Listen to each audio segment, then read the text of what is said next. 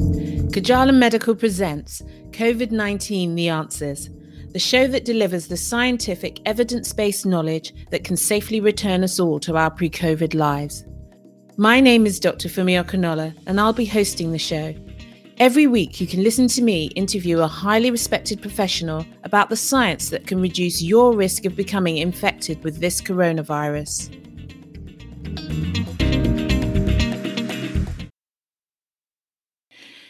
If you scroll down to the bottom of the podcast section of my website, kajalamedical.com/COVID-19 The Answers, you will see the diagram for the 360-degree solution to pandemic control. This solution illustrates the risk reduction measures that we need to put in place, working collectively to manage this pandemic, future pandemics, and to live with the coronavirus safely.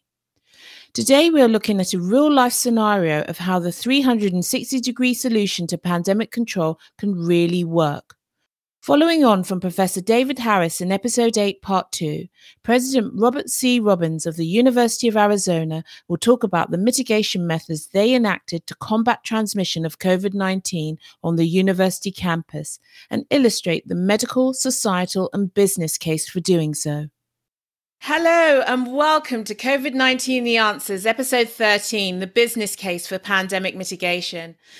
Today I'd like to introduce you all to Dr. Robert C. Robbins, the President of the University of Arizona in Tucson, USA. Dr. Robbins assumed his position as the 22nd President of the University of Arizona on the 1st of June 2017. Dr. Robbins served as Professor and Chairman of the Department of Cardiothoracic Surgery at Stanford University School of Medicine, was Founding Director of the Stanford Cardiovascular Institute, President of the International Society of Heart and Lung Transplantation, and President of the American Heart Association Southwest Affiliate in 2016. Dr. Robbins is an internationally recognized heart surgeon. His medical education consists of a BSc in chemistry from Millsaps College, a medical degree and general surgical training at the University of Mississippi, cardiothoracic training at Stanford University, postdoctoral research at Columbia University and the National Institutes of Health, and congenital heart surgical fellowships at Emory University and Royal Children's Hospital. In addition to his role at the University of Arizona, Dr. Robbins serves on the boards of the Arizona Commerce Authority, Southern Arizona Leadership Council, Tucson Metro's Chamber of Commerce, United Way of Tucson and Southern Arizona, and the Greater Phoenix Economic Council. Welcome. Thank you. So I'm going to move on straight to our questions as President Robbins has a limited amount of time with us today. So on March the 11th, 2020, the World Health Organization declared the novel coronavirus COVID-19 outbreak a global pandemic. The University of Arizona was then shut down, staff were laid off, others were furloughed, salaries were cut, and the university faced a precarious financial future. Professor David Harris, an immunologist and the executive director of the University of Arizona Biorepository, got together with colleagues at the university to devise a test, trace, treat strategy, a form of high-throughput screening, mainly by rapid testing and incorporating the saliva direct PCR protocol for staff and students. This was fully implemented from August 2020, and by May 2021, the university went from 45,000 students and 20,000 staff forced to work online to the resumption of in-person classes with 100 people in attendance per classroom within 7 months. You can hear about the Saliva Direct PCR in Episode 7 and about this whole story in Episode 8, Part 2. Today, we're interviewing Dr. Robert Robbins, the President of the University of Arizona, about the business case for COVID-19 pandemic mitigation. President Robbins, at the time of your plan, the university was exploring a path that had not been traveled before. Could you tell us about the reasoning behind your full support of the test, trace, treat strategy? Well, I think your timeline reminds me of all that we were going through. Things were moving very quickly. But for me, because of my background, particularly doing heart and lung transplant surgery and immunosuppressing patients for over 35 years, it seemed to be something that I was comfortable dealing with. And I knew that we had to, first of all, test as much as possible. And we're out in the middle of the desert in Arizona, a long way away from Washington, D.C. and the supply chain to get us testing kits. So we went about devising our own test kits. And then, of course, contact tracing, and then the treatment phase of our test, trace, and treat 3T protocol was to isolate individuals that tested positive and then find the individuals that contact traced and get them isolated as well. And I would argue it worked out really well for us. We also had a very sensitive and specific antibody test that was developed and validated in an international lab for the most accurate antibody test for COVID-19. And that's been instructive during our 2-year journey. But it was easy for me because I knew that the pathway to getting the university back in business was to do all of these things. I would just add a footnote that we had we're the number one water resource program in the world, number one in the world, and we've got an individual named Ian Pepper, Dr. Ian Pepper.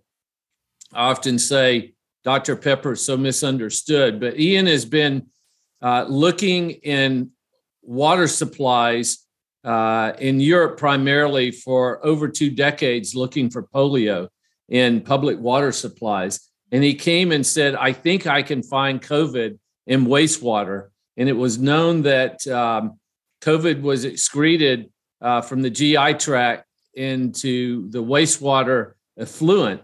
And it happens before anyone who's in that building even has a symptom. So we utilize that as a mitigation strategy as well. I had no idea that you were one of the first organizations to identify SARS-CoV-2 in wastewater. That Correct. Is truly amazing. I knew that you utilized that technology, but I didn't know that you were leading in it. So thank you for educating me about that. That's amazing. Yeah, you want to interview Dr. Pepper on one of your episodes. Well, maybe so.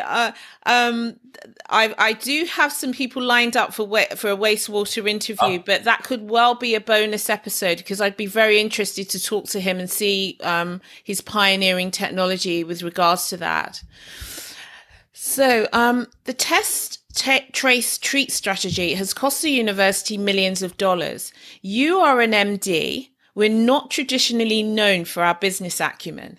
How did you construct a cost-benefit analysis to support this process? And what were your key fundamental assumptions in the modeling? Well, I knew that, as I said at the outset, it was the right public health thing to do. And if you think of the university community, which is not an isolated bubble, but if you think about what we had control of, then obviously for the students, the faculty, and the staff at the university, we needed to do very aggressive testing and contact tracing and isolation to be able to deal with this massive public health emergency. The other thing that we did was we were very fortunate to have Dr. Richard Carmona, the 17th Surgeon General of the United States, on our faculty for 35 years. He was one of the founding members of our incredibly gifted and recognized School of Public Health. So I asked Dr. Carmona if he would help lead the effort as the COVID czar, if you will. And he drew upon his time as Surgeon General when President Bush 43 deployed him to New Orleans during Hurricane Katrina to assess the medical health going on in New Orleans. And he called back and said, the hospitals are flooded up to the second floor. We need to move the patients out of the hospitals. And oh, by the way, we need to move all the people out of these temporary conditions somewhere else. and he led the relocation of 300,000 people from New Orleans to Houston, Texas, the largest mass movement and migration of people in the country's history. Now, many of those people stayed in Houston because they had a great life there, but a lot came back to New Orleans. But we had Dr. Carmona is really our ace in the hole, and he instituted an incident command system here that's used for all hazards in the federal government. I really wasn't that knowledgeable about an incident command system, and the faculty and the administration thought, what is this militaristic approach to this, this virus that's going to give us the flu? But it became very obvious quickly that this was a very lethal, deadly virus, and we needed drastic measures. And so Dr. Carmona really helped us get organized through an incident command system. That is absolutely amazing. You had amongst the best minds on the planet. That really explains a lot, actually. This is a fantastic interview. Raising capital is never easy, and I suspect particularly difficult given the groundbreaking path you were asking the capital to support. What was your process for raising the capital, and what capital profile, for example, alumni, non-alumni, private government, came to the table? Well, I think mostly we used our own operating budget at the university to fund most of these initiatives, and there were a lot. There were mitigation efforts around using higher filtration systems in all of our buildings, cleaning supplies, isolation dormitories that we had to set up, all of the supplies for testing, because to take this on and test ourselves, we did this at no cost to any of our faculty, staff, and students. So we utilized primarily internal operating budget monies and the little bit of reserve that we had at the university. But the federal government, obviously through the CARES Act, provided a lot of funds because we thought that if we invested on the front end, it was going to be very important for us to have safety first for our university community, and we would figure the finances out later. We thought, rightfully so, that the federal government would supply some funding, and certainly the state government and Governor Ducey and the Department of Health and Human Services provided some support for our antibody tests, and we provided antibody testing throughout the state, including some of the prison system as well. So it was a combination of all. We got a little bit of donor money to help us out, but primarily it was our internal operating budget. Wow. I've spoken to Dr. David Harris on quite a few occasions. He talks about the fantastic leadership and support that he and his colleagues at the university received from you. You have a whole host of world-class intelligence with regards to university personnel. What aspects of your own character and leadership did you draw on to make the whole project successful? Well, I think I was smart enough to realize that this was going to take a huge team effort, and that there were individuals who were infinitely more knowledgeable about how to deal with a public health crisis. And so that's why I went directly to Dr. Carmona, Dr. Harris, Dr. Mike Dake, who is the Senior Vice President for Health Affairs. I can remember the first person I called was the Dean of the Medical School, Dr. Michael Abacasas, who is a world-renowned transplant surgeon, liver, kidney, and pancreas. Spent most of his career at Northwestern University, and he had only been at the University of Arizona for about a year as the dean. It turns out that his master's thesis was on coronavirus. Yes. Yeah. So he'd studied coronavirus and wrote a thesis on coronavirus. So he obviously knew a lot more than me. Obviously, I'd been through SARS and MERS, but I didn't have the capability to deal with this, and it took all hands on deck. It took our students, it took our IT department, our faculty, our staff. So I knew it needed to be a team effort. And so I think I drew upon my days as a heart surgeon where you could do a technically perfect heart operation, but if your anesthesiologist, your perfusionist, your nurse, your respiratory therapist, physical therapist, pharmacist were not on top of their game, then the patient was going to suffer. So I knew it needed to be multidisciplinary and all hands on deck. And so we asked everyone to pitch in, and it was going to take all of us working together. And I'm proud to say that's exactly what happened. That's wonderful. So you drew on your experiences and attributes as a doctor to sort of lead the university out of the pandemic. That's amazing. Well, you well know that it's a team activity. Yes. Medicine is a team activity. And that's one of the things I really like about how we educate our pharmacy, nursing, public health students, and physicians is in that team-based approach. Very true. And the best doctors know that. So can you talk about how you involved the wider community of Tucson into the project and why this was important?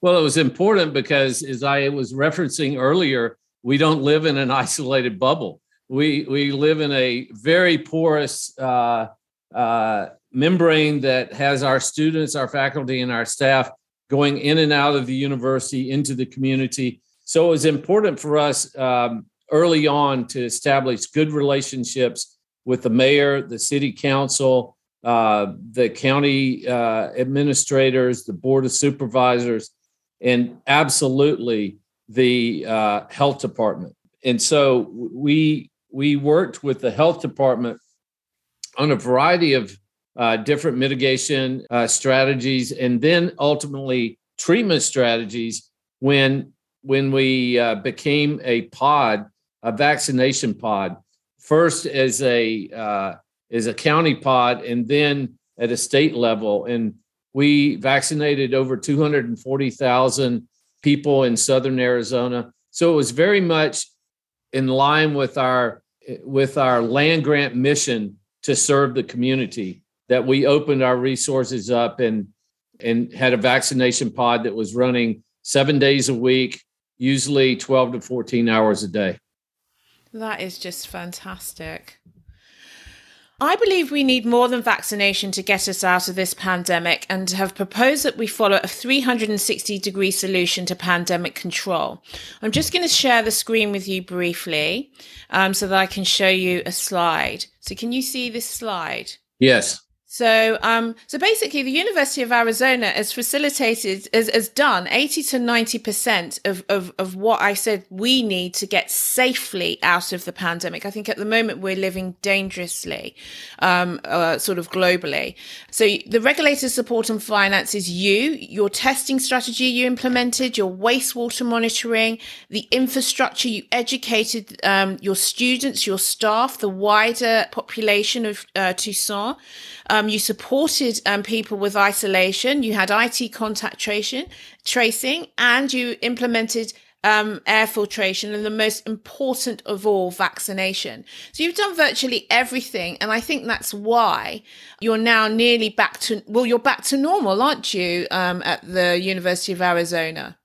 We are. I am concerned that there's another wave coming. So, for instance, we've kept our public health advisory team together. We've kept our ICS incident command system together because I would like to get through the summer to see if BA2 is going to have a big outbreak in Southern Arizona like it did on the East Coast. And I'd like to get another truly, quote, normal, disease-free semester under our belts before we declare mission accomplished.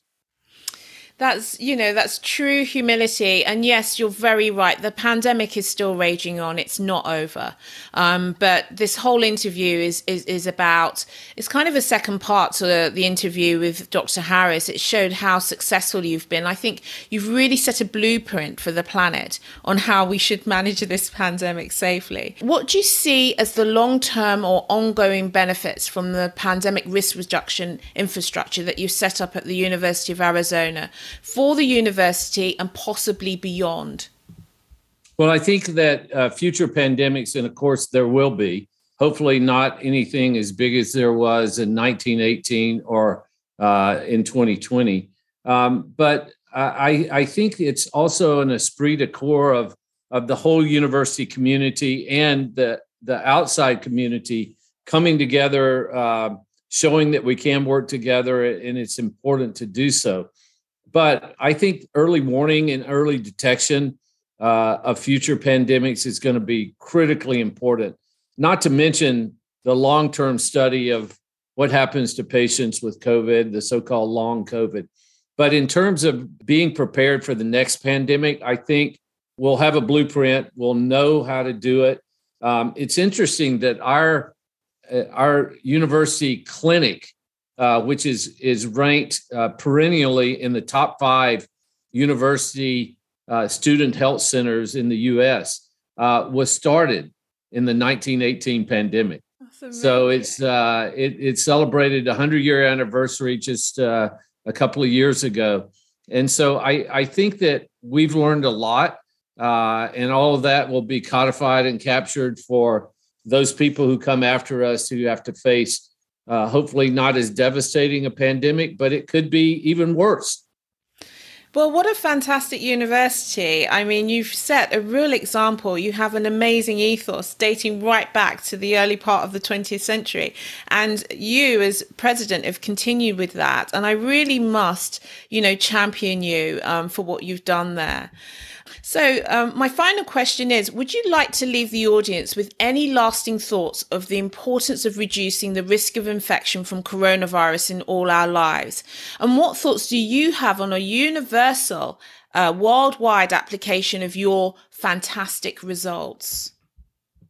Well, I think that the fundamental approaches that we took, which was the test, trace, and treat protocol, also included many other things, which are very basic things. Washing your hands. We know this is a respiratory virus, face coverings, and distancing from other people. Just those simple things, along with a vaccination, would get us 90% of the way. Obviously, the most vulnerable population among us are the ones we have to focus on continuously now. Those are the less fortunate, marginalized populations, and also the elderly and immunocompromised people that have immunodeficiency disorders, being treated for cancer or other high-risk categories. But I think early warning and detection systems in the future, and not waiting, not politicizing this, going straight to the science and the data that we know will help people and save lives, I think is the biggest lesson to learn. I'm not sure how to eliminate the political issues that were involved here, but it's really disappointing, and I'm hoping that the next time it won't be so politicized. So the title of this podcast is about the business case, and what you've just said is definitely the reasoning. But how has the university implementing all these things? Because I'm constantly saying we need air filtration, we need ventilation, we need testing, and people keep going on about the costs. Can you tell me the business case for doing all of this? Yeah, the business case was very simple. If we couldn't provide a safe environment for our students, faculty, and staff, we couldn't make money as a university. And it comes down to that simple fact. One of the reasons why we wanted to do all of these things, it was medically the right thing. It was from a public health standpoint, it was the right thing. But it also was the right business decision for us so that we could get our university open, deliver classes, because 40% of the students are from outside Arizona. And that's a high percentage for a state university. And we depend on those students coming here because they pay a higher rate of tuition and fees. So in order for us to attract those students, we had to be open and having in-person classes. So that's the business case for this, without question. So doing all of this not only kept the whole community safe, saved lives, but also helped the university to keep generating money. Yes. That's fantastic. Thank you so much, President Robbins, for your participation today. Your achievements at the University of Arizona have set an example that the rest of the world needs to follow. Please join us for next week's episode 14, where I'll be interviewing Galia Wessler about information technology to combat COVID-19. Thanks for listening to this week's episode of COVID-19 The Answers. If you enjoyed the episode, please subscribe, rate and review, and do visit our website, kajalamedical.com/COVID-19 The Answers.